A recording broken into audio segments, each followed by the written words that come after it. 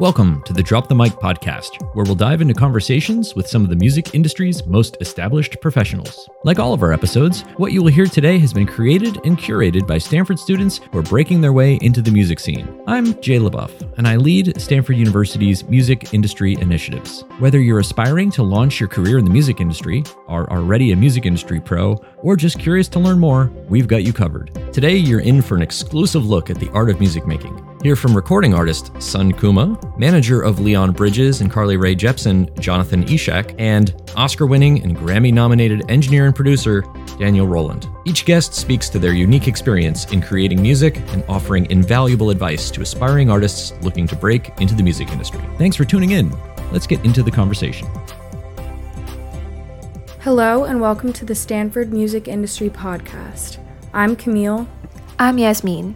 I'm TJ. And I'm Katie. And together, we will learn more about the music industry by talking to professionals specifically involved in songwriting and performance. In our lineup today, we have self-produced singer-songwriter Sun Kuma, co-owner of one of the most prominent artist management companies in the industry, Jonathan Ishak, and lastly, Oscar-winning, Grammy-nominated producer and sound engineer, Daniel Rowland. We hope you enjoy this inside scoop into the music industry.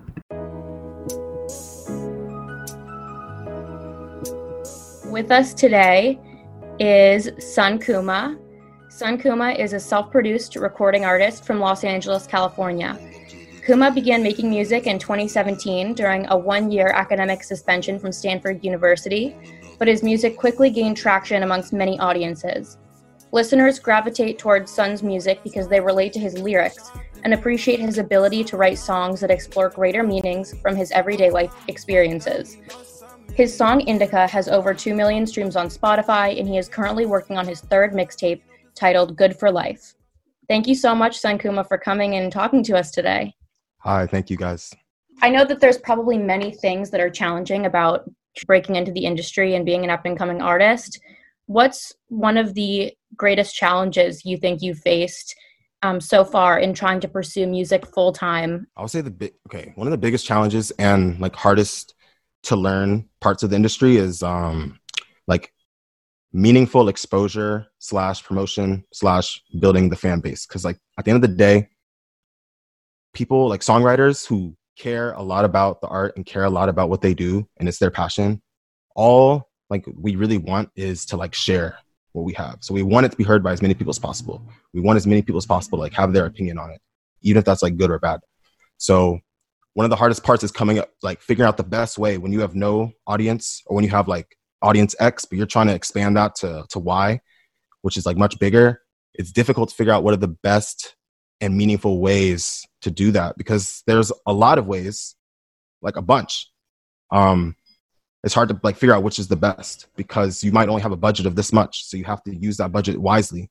And it's very easy to spend it on the wrong thing. And it's very easy to think you're getting meaningful exposure, but you're not. For example, YouTube advertisement. So if you have a music video, a lot of artists have music videos or even live performances, and they want to push that to a bunch of audiences to try to see who would like them and who would want to work, subscribe to them. But YouTube advertising kind of has two different types of ads you can kind of run. You can run an in-video ad, an in-stream ad, which pretty much means your video will be played for people on spot in the beginning of someone else's video that they're trying to watch, and they can skip it after 5 seconds or they can click it. They have options there. And those are nice because you'll get a lot of views on your video, and you'll get a lot of exposure. So you'll be thinking, oh, wow, I'm getting a lot, but you might only gain 4 subscribers after 1,000 people have seen it because they're not really going to click it to go subscribe. They're just going to watch it and then click skip it in 5 seconds or maybe not skip it, but even, they're not really going to click it because they're already doing something.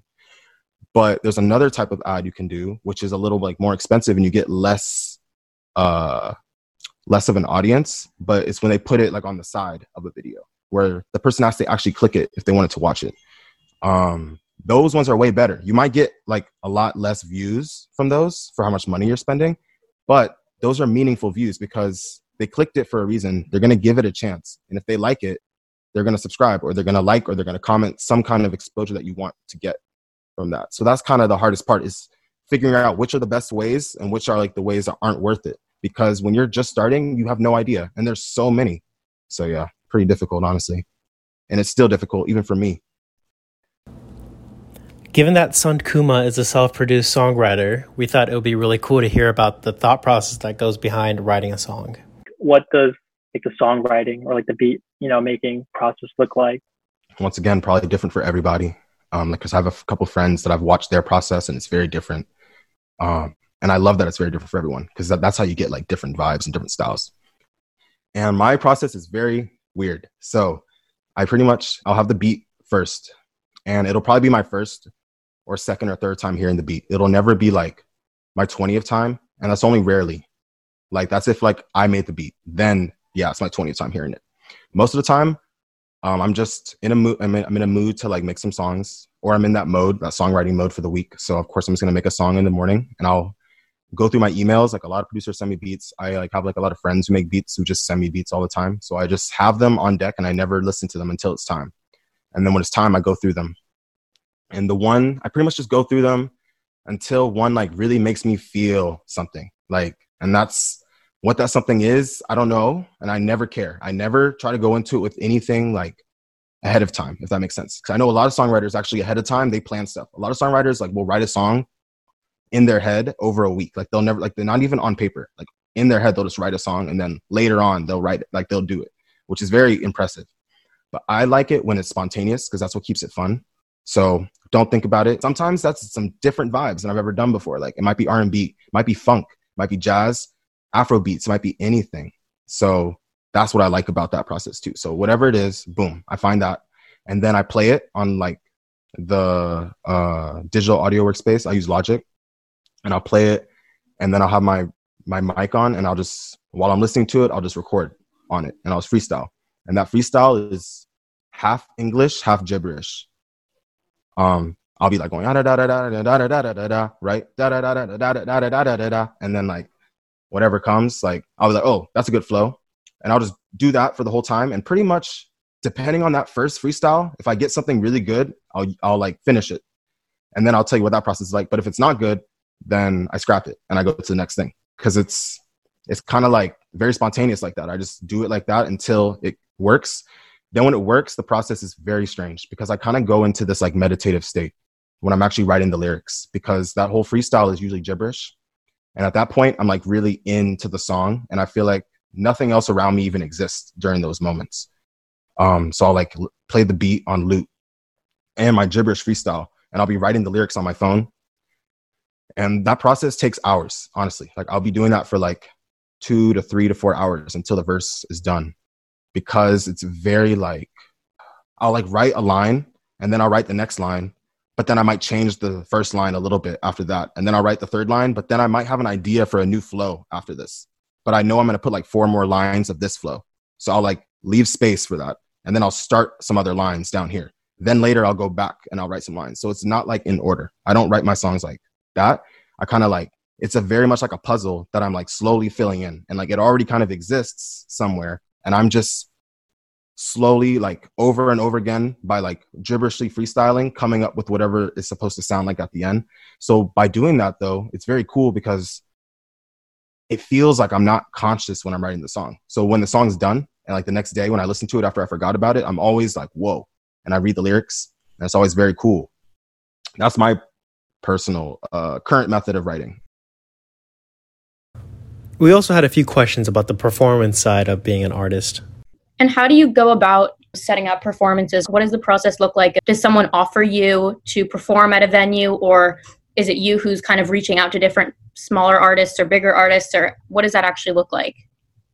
Yeah, so like lately I have just had venues been reaching out because I was going to plan a summer tour. But like that was like for the last like year. I was like just letting venues reach out. And then for my summer tour, I was going to reach out to some artists to see if I can like be on the lineup, be an opener.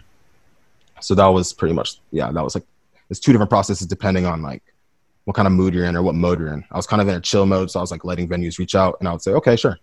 But when it's like tour mode, then it's like reaching out and, getting as many shows as possible booked. I'm still trying to figure out the best way to prepare for a show. I'm not going to lie. I haven't figured that out yet. But currently my ways of preparing are like, for the lineup, in the past, I've only had like 20 total songs. So the lineup was my 20 songs. And some of those songs are short. There's also only so many songs I can perform live. Some songs I can't perform live because the song itself was like pitched up or pitched down, like Obsessed. I don't know if like that's one of my songs, like my older songs, and I pitched my voice up. So it's impossible for me to sing that high without pitching my voice up. So I don't ever do that song live. But one time though, for my Frost performance, I actually, for Obsessed, I really wanted to do that song because the person I wrote that song was about was going to be in the crowd. So I was like, okay, let me like make a live version of it. So in that case, I literally sped the beat up, changed the beat completely, and like kind of rewrote it. So for that show, I prepared for a week for Frost. Like a week I was preparing, and that preparation looked like me just sitting in my room, like with MainStage. MainStage is like this app on the App Store that kind of connects with Logic, and it allows you to like move your songs in between Logic and MainStage, and you could like set up a whole set list on MainStage, and with all the effects on your vocal and everything, like it makes it really easy. It's kind of like Ableton Live, but it's just like a little simpler version of it. So that's what I use, and I pretty much go through that, and I make all my vocal chains, and I make all the instrumental parts for the songs, which is very tedious because I have to open up old projects, and my old projects are very messy because I didn't really know what I was doing back then. And then I'll have to like, and also sometimes I delete old projects. Those are the worst because then I have to like recreate stuff, and that takes a long time. So Frost, that's why I took a week to prepare. But if I was like doing like a tour or something, then I'll probably do that week preparation or 2-week preparation before the tour. And then for each show individually, I'll probably do like a 2-hour to 3-hour preparation before the show. And that pretty much looks like me with the mic doing all the songs, just to make sure I know what I'm doing. To ask kind of a closing question, if you could kind of give yourself advice, if you're looking back at where you were a year ago or maybe 2 years ago, kind of whenever you feel like you really started diving full time into the music industry and this pursuit, what advice would you give yourself at the beginning of the process, knowing what you know now? Yeah, honestly, that question like genuinely made me happy because I've been thinking about that a lot. And when I was younger, like one thing also about a year ago is not only was I like younger in my music journey, but I was just younger in my mind.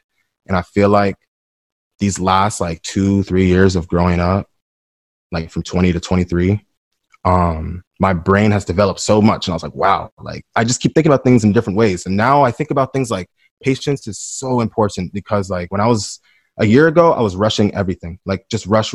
I needed to blow up now. I need to make the best song now. I need to like everything now, which was not the right mindset. So the advice I would give myself is chill. Like it's not a big deal. It takes time. And getting good at anything takes time, even if it's something you're naturally good at. If you want to be like your best form, it's going to take time. And you can't like bypass that. No way.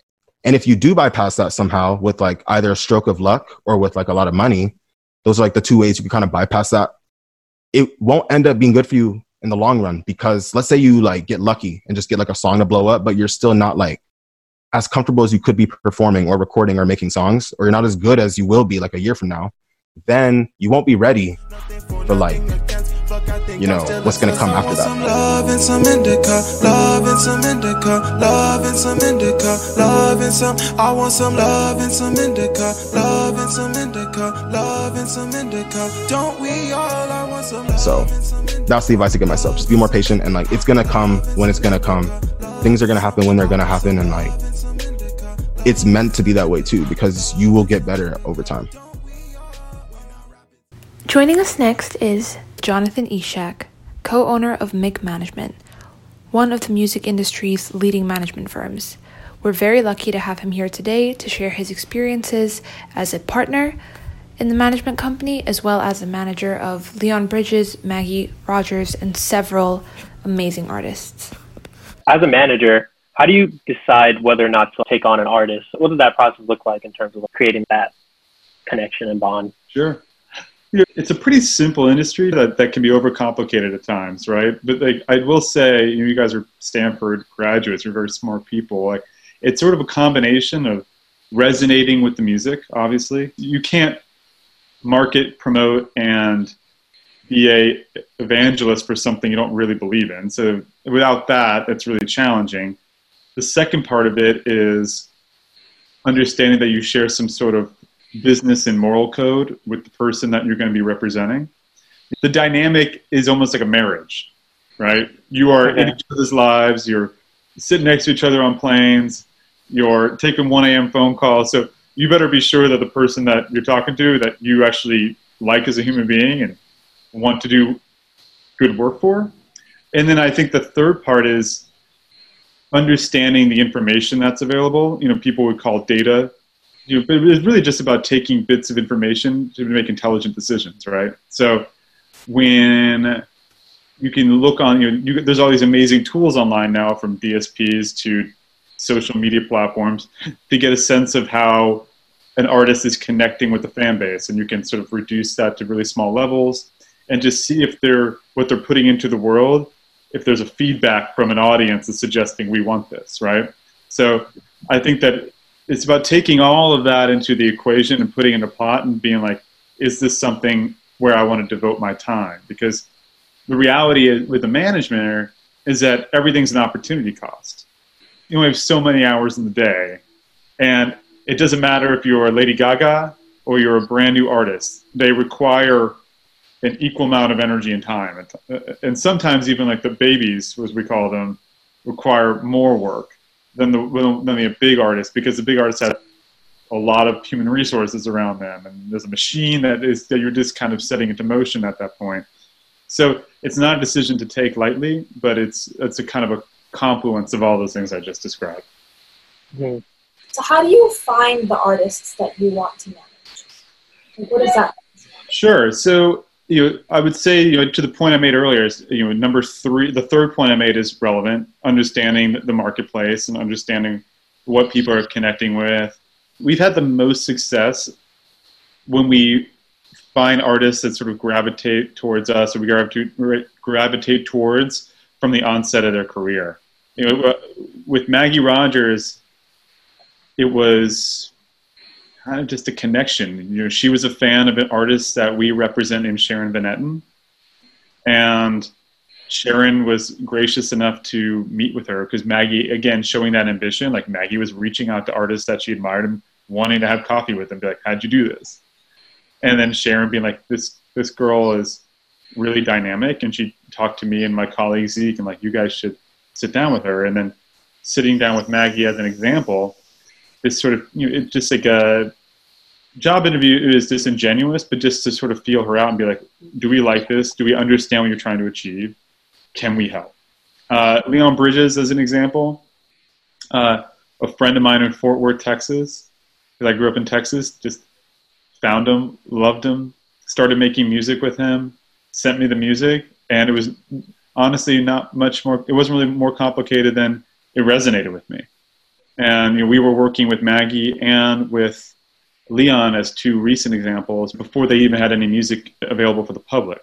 But then, more recently, I started managing Carly Rae Jepsen, and she gravitated towards us because I think she saw the success and the way that Maggie's business was being run, and I think that resonated with her. So she was like, "Who are the people who are doing that?" So it kind of happens all ways, shapes, and forms is the answer.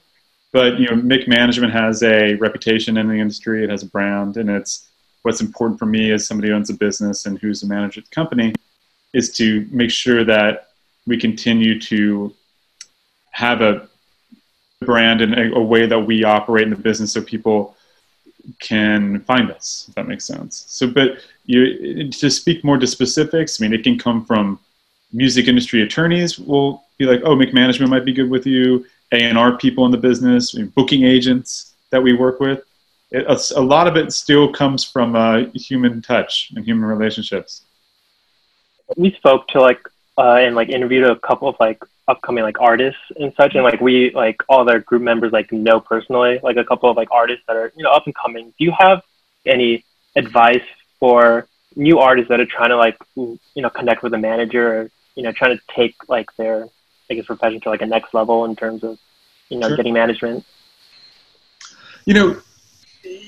It's a good question. I think that the beautiful thing now, speaking to how all the tools are available to young artists, new artists, young professionals, right? We're all kind of operating within the same thing. You have you can put your music up through numerous digital distributors, right? Whether that be TuneCore to CD Baby to Platoon to name it, right? Dashco. And you can immediately get your music up on Spotify. And you can look at the Spotify has a dashboard where if you're a young artist and you can understand how people are engaging with it. So that's just one sort of example of like the means of getting your work into the world is simpler than it's ever been. And I think I would encourage artists to do that for a few reasons. A, most managers and record labels and people of prominence in the industry are really reacting to public demand. There's not a terrible amount of like speculative betting that happens anymore. And what I mean by that is like, back in the day, there was like all these great stories of like A&R wonder men who were like, had golden ears and they would pluck Whitney Houston out of obscurity and make her famous. That's just not really the way of the world anymore. I mean, generally speaking, what most record labels look for is if you as a young artist can find a foothold with the fan base, create a relationship with that fan base, and if you can, it doesn't need to be on a mass scale because it'll be evident early, and then people will see that and they're like, well, I can gasoline that. I can help take that 100 fans that you're playing in front of in Palo Alto, and I can make it 300 people in San Francisco, and I can make it 500 people in LA through a series of events. But sitting around and like waiting for industry professionals to well, let's put it this way. It's really hard for me to get motivated by like, here's my music. Tell me what you think. I want to hear about like, well, what do you believe in? Like, this is your music. Is it good? Great. That's a good entry, but it's only one part of the equation. And then I'm like, well, how are you engaging with your fan base? What are you doing? How are they connecting with you? What are they saying you want? How's your relationship with them? And then I'll look at like, well, what are you as a brand? How are you trying to present yourself to the world? Like, what do you want to do? Is it important? Because like, that's something that I want to take in consideration too. So the company started managing a new band. We actually picked up during COVID-19, which is a first that I'd never met with them in person. They're called the Backseat Lovers, and they're from Provo, Utah. And they're not a big band. They're playing for 100, 200 people a night in Utah. But I was able to see that they could sell a couple tickets outside the market. And I was watching them on Instagram where anytime they would post something, you'd see 40% of their followers would scream for it. And you can be like, okay, well, this is my entry point. They've done the really hard thing, which is create a relationship. And now can I look at them? Do I like them as people? Do I understand what their business is? Do I understand like how management can be helpful? And if so, then there's a conversation of like, okay, now I can, you guys have been working from the bottom up. I can now help with some of the top down. I have like one quick question. If you're playing a tour or something, like how much does like the management company like deal with that? Like, do you help like decide the venues? We're tremendously is the answer. I mean, but our jobs as managers, to kind of get back to the point, is artists create a lot of them. Let's just go ahead and make an assumption that most artists are going to have a live show. That live show is a complex business that's almost like separated from the business of the record label relationship. So as a manager, our job is to help the artist create that show, hire the band, rehearse it with, get them rehearsed for it, hire lighting and production, and think about stage design and make all that. We are sitting there helping the artist do that. And then the next step involved with that would be like, okay, we need to find a third party, what would be called a booking agent, to then work on our behalf and sell that show to promoters in all the cities across the country and the world. There's different companies that do that. But the agent's job is to then work with promoters, and then the promoters do what's called buying the show. So Another Planet interacts with my booking agent, And they'll be like, Maggie, I want to buy Maggie Rogers' show, and I want her to play at the Greek Theater, and I'm going to give her X amount of money, and this is how I'm going to make my money. And this is like, there's a risk proposition for everybody involved. So to answer your question, there's a whole ecosystem of touring, of like helping them work on their show, build the show, tour the show, logistically, buses, crew, trucks, gear, all that, to working with the agents, to strategy of like growth strategies. So it's not enough just to often be like, well, cool, we're just going to go tour. Like, you need to have a knowledge of like, these are the right rooms to be in for this time of your career. That could be because the artist wants to sell every show out, or because, you know what, like maybe it's best for the artist to only play a certain capacity room, because if that artist plays a larger capacity room, maybe they're not really reaching the people in the back yet because their show isn't a big enough production, or there's not enough material for them to connect with people, or what have you, to working with Lollapalooza and Coachella and being like, well, this is the right time to play Coachella because it's the right stage and it's the right time of day and it's the right look on the poster, because those things are all negotiated. Like, well, Maggie Rogers one year might be like, cool, we're going to offer you X amount of dollars for Y stage. And we might say, we're not going to do that right now. We're going to wait until 2021 because we want her to be on this stage at this time and on this part of the poster, because we're going to take all of this calendar year and we're going to put equity and time and energy into building her brand and her music and get in a world where we're going to hit you next year this time, and it's going to be a much bigger business and a better position for her. It's going to be better for you because she's going to be that much bigger. So there's a whole ecosystem on that side too of how to work an artist. That's awesome. Wow. Yeah. I just have one quick follow-up to that, because our podcast series is focused on songwriting and performance, so everything that you said is just super relevant. And you mentioned that for Heard It in a Past Life, Maggie decided to kind of make that record more built for performance. So how did you kind of help with that transition? Like, what did that look like from her? That's uniquely her decision in terms of how and what she wanted to go about making. Like, that's the thing about Maggie. Maggie's an artist who has a history of writing, producing, doing sort of the soup to nuts of how you would take a recording to the marketplace. She felt that after a year of touring the world on the EP, that she wanted to make something that had more of an energy to it, where that could support her sort of performing, jumping around on stage, running around, and really giving everything that she can to an audience. So when it came to working with the songwriting, that was pretty much in her domain. And then when it came to finding the producers who could help her achieve her goals, she signed to a label called Capitol Records, which is underneath Universal Music Group. And she had a lovely A&R guy there named Nate Albert, who, again, brought his expertise to be like, you want it to sound big, let's work with this person, Greg Kirsten. If you want to do this, let's do it. And then Maggie testing these people out to understand like who was going to be the right person to help her achieve the sound that she wanted to make. So it was a process. We started making, it probably took us about 8 months to make the body of work, from, delivering on the writing to mastering the music. And they're all very different. Yeah, some artists I work with, like when I work, John Mayer he'd have the album title before he had a song written. And he knew exactly what he was trying to do as almost like a thematically how he wanted his record to sound before he'd even written the songs.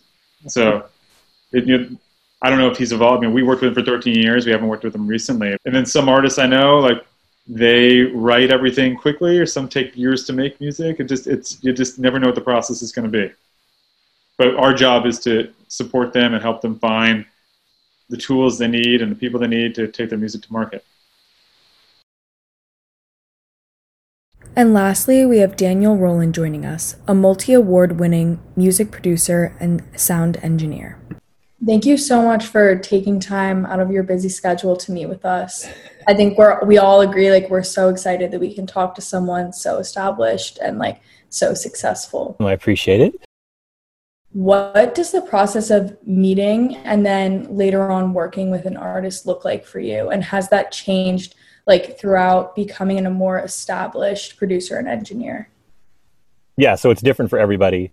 And my path is kind of an interesting one, maybe more so than what is traditional, if that even exists. So I tend to work with one or two artists for long periods of time. So we're talking about, 6-7 years at a time, as opposed to having to go out and, hustle and work with a bunch of different artists and move on to projects, which I think is actually really cool. Mm-hmm. It just typically hasn't been what I've done because I've fallen in with people and we've had such great relationships and they've been so good in the industry that we've just stuck together and worked full time together on a bunch of different projects. So now it's changed a bit over the years where now I do a lot of work with labels. So instead of working with a specific artist and trying to, hustle and meet that person or network or what have you, labels send me projects to work on. So I don't necessarily, I can pick and choose if I want to or not, but that's 99% of what I do now is something that Warner or Disney Music Group or someone like that approaches me about and says, hey, do you want to, do this, whatever. And sometimes it's not even with artists, it's for Marvel or it's for Star Wars or it's for something like that. I do a fair bit of that stuff as well. So it really gets all over the place. And of course you're working with the artist behind the scenes who did that music or you're working on the music with it. You mentioned that with labels, like you get to kind of pick and choose. So you have a little bit of freedom of which projects you can choose. How do you decide that you want to work on a project? Yeah, well, it depends on what your level of involvement is going to be. And there's some contracts I have through the company I work with, Lander, that, we have contracts with major labels where we pretty much master whatever comes in, or I'll distribute it to, this is actually a good example. So I have a team of mastering engineers that I work with as well. Just look at mastering as one example of this, as opposed to just, production and mixing and all that stuff. And so if something comes in that I feel like is right for me, I'll do it if I have the bandwidth, or I'll distribute it to somebody else if I think they might be better for a certain project or what have you. So it gives you, working with a team of people definitely gives you flexibility to not only make sure the project turns out as good as it can be, but also so that you can kind of pick things up as you want. Because if you turn down a lot of work when that's sent to you, you're going to stop getting work. You know what I mean? You can't really, you can pick and choose, but only to a certain degree. And that's pretty much how it works, at least for me now. Kind of curious about what a typical day looked like for you. Or do you even have anything called a typical day? Yeah, I mean, most people will be like, there's no typical day, right? I don't really have a typical day. Now, my situation is a little bit different these days than what it used to be. So I used to be engineering and producing specifically, meaning in the studio 7 days a week, like a lot of people who are, that was the thing. Now, my career, I've very intentionally diversified so that I still do that. So some days I'll be in engineering or producing or what have you.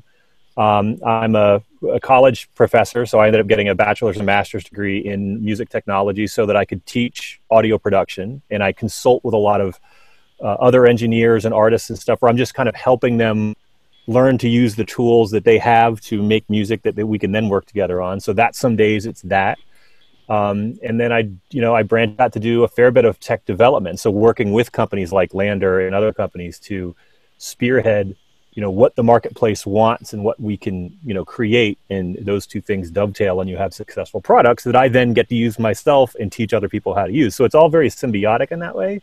So for me, it is different every day, but it centers around tech development, education, and the creative side of production and engineering. So it might be hard to answer because it's sort of an ambiguous question, but sure. I think that you can kind of decide how you want to answer this. Like, how much of your voice, or how do you implement like your voice and your identity into any song that you're engineering or producing?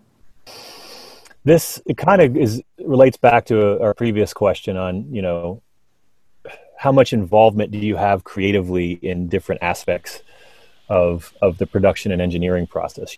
Just to kind of, we'll start at the end and we'll step back. So if you're talking about, because most people these days do a bunch of different jobs inside of the production space, right? So I might help somebody writing a song, I might mix it, I might record it, I might, master it or do production or whatever. So like, if you're starting at the end, so as a mastering engineer, which is the person who kind of polishes off a finished song so that it can go to Spotify and iTunes and all of that. You're really, you're making it. I kind of use the analogy of it's kind of like, color correction or an Instagram filter or something like that. Like you can have a really good picture, which is a good mix, but if you really want to make it pop, right, you do your color correction, you go in and, move things around and really polish it up. That's kind of what mastering is.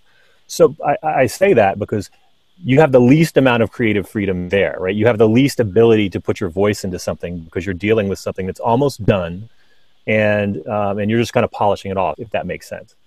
But yeah, as you move earlier in the production process, depending on the artist, you can have quite a bit of opportunity to put your stamp on stuff. I mean, mixing is a very personal creative process, and most mix engineers have their own style. And a lot of times you get hired because people know you have that specific style, right? You're good at certain things and maybe, do less work in other genres or things like that. And then, like I said, as you move earlier and you get into songwriting and stuff, then you really just, you're kind of the impetus for the creation. So of course it's going to be your stamp on it. It's coming from you, in collaboration with other people. So not to be vague, but yeah, it really is about what part of the process you're in. And then again, who are you working with and what do they need from you? And what kind of relationship do you have with them? And that's, there's producers who produce records for artists who have very little input on what the record actually sounds like. And then there's producers like there's an artist named Adrian Blue that I worked with for years and years and years. And we would do everything together. I mean, I could literally do whatever I wanted, and was basically writing the songs with him. So it really varies depending on your situation and who you're working with. Anyway. Thank you. That's really interesting. Just like, I never knew that you could kind of jump in and produce at different stages of a song, which is really interesting to me. So that's really cool.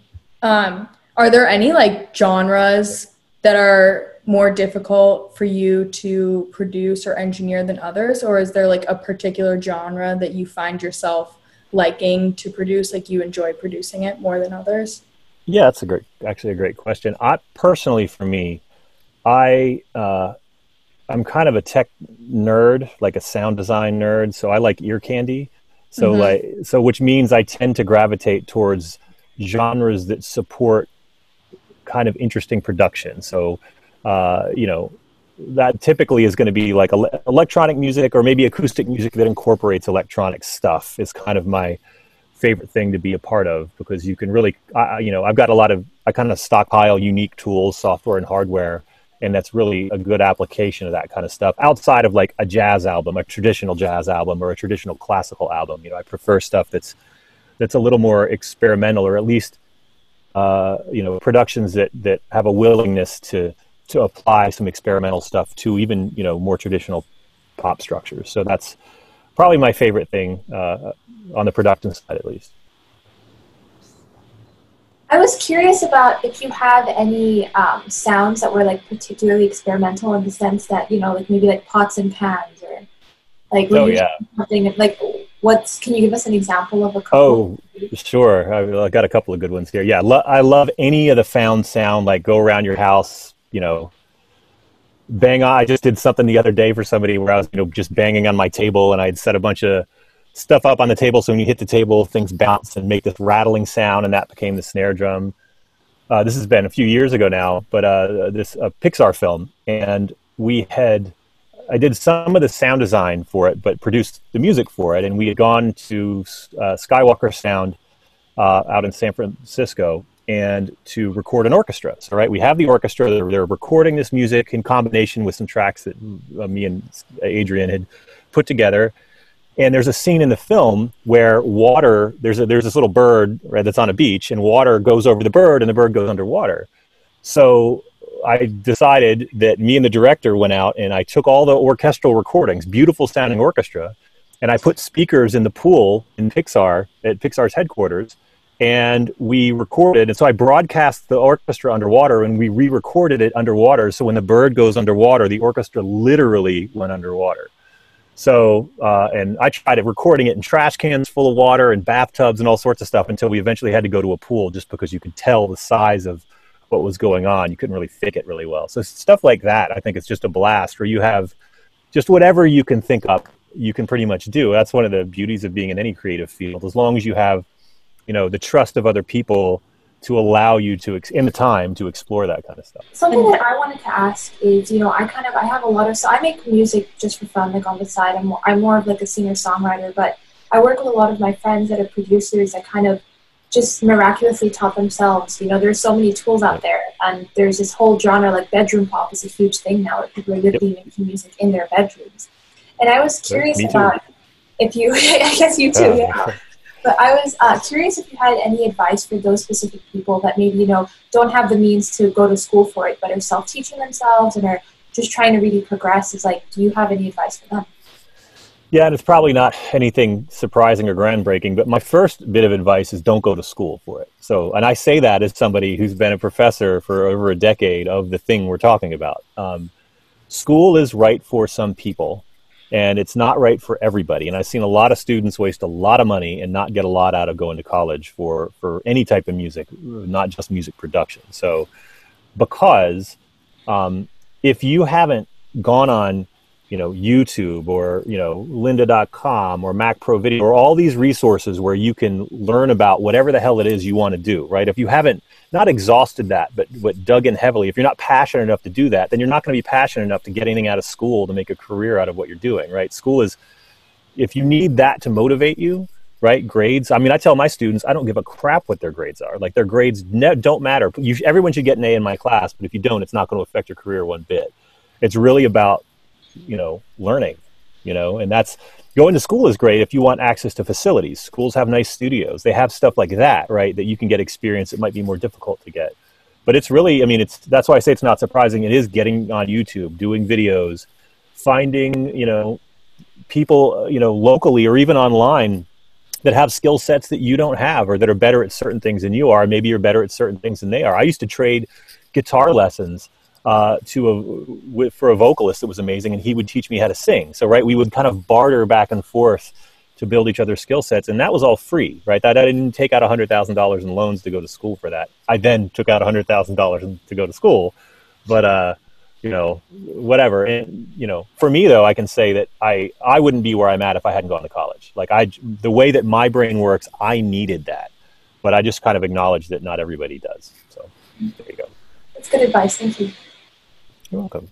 You sound like a very creative person. Obviously, you've progressed this much in your career for that reason. But if you ever kind of go through writer's block, or if you need to kind of give your creativity like another boost, what are some tactics that you use? Or that was a great question. I was going to ask you for tips about that, actually. All the time, man. Like, even though, as we were chatting about, I'm kind of diversified and that I do different things, often, which helps. So that's one thing immediately to me, is that by having other outlets that aren't just writing or aren't just mixing or aren't just, et cetera, those things tend to, by stepping away from something, you can kind of get reinvigorated about it, or something else you're working on will help, funnel your creative juices back to an area maybe you were blocked. So I find that that's probably the biggest thing for me, and just making sure, and I'm really bad about this, that because you work on music all day long, right? Like, I work on music all the time. Sometimes I forget to listen to music, and to listen to music like a fan, right? It would be like being a director and not watching films for the love of watching films, but picking them apart, and picking apart every scene and the dialogue. That's great. And that type of an analytical mind is really important in this work, but being able to listen like a fan and just remember why you enjoy music, because that's what feeds your creativity. It's why we're all in this industry anyways, right? So I've definitely gone through periods where I get so analytical about like listening to the reverb on the snare drum in that particular song that I lose sight of the bigger picture, and I can become overly technical, and that's when I notice that my creative juices kind of diminish a bit. So just trying to remember why I got into this to begin with. And teaching also helps me. So I get so much inspiration from my students. It's crazy, and like getting to hear what they're working on and like their application of some of the stuff I've helped share with them and where they've taken that always like inspires me to go back and to do my own thing, because it's really staying connected to people at the very beginning of their career, and that's always the best. And thank you so much for all your time and no worries. Answering all of our questions. I learned so much, so thank you. We'd like to thank you for listening to our podcast episode. We've hoped that you enjoyed our episode as well as the podcast series as a whole. We'd like to give special thanks to Sun Kuma, Danielle Rowland, and Jonathan Ishak for taking their time to be interviewed by us. We'd like to give specific thanks to Sun Kuma for allowing us to use his song Indica as part of our podcast episode. Thank you.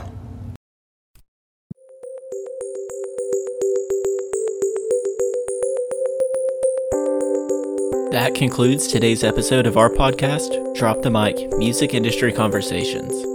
Thank you to all of our guests for spending their time with us and sharing their insights. We'd also like to thank Tony Rodriguez for composing this season's theme music.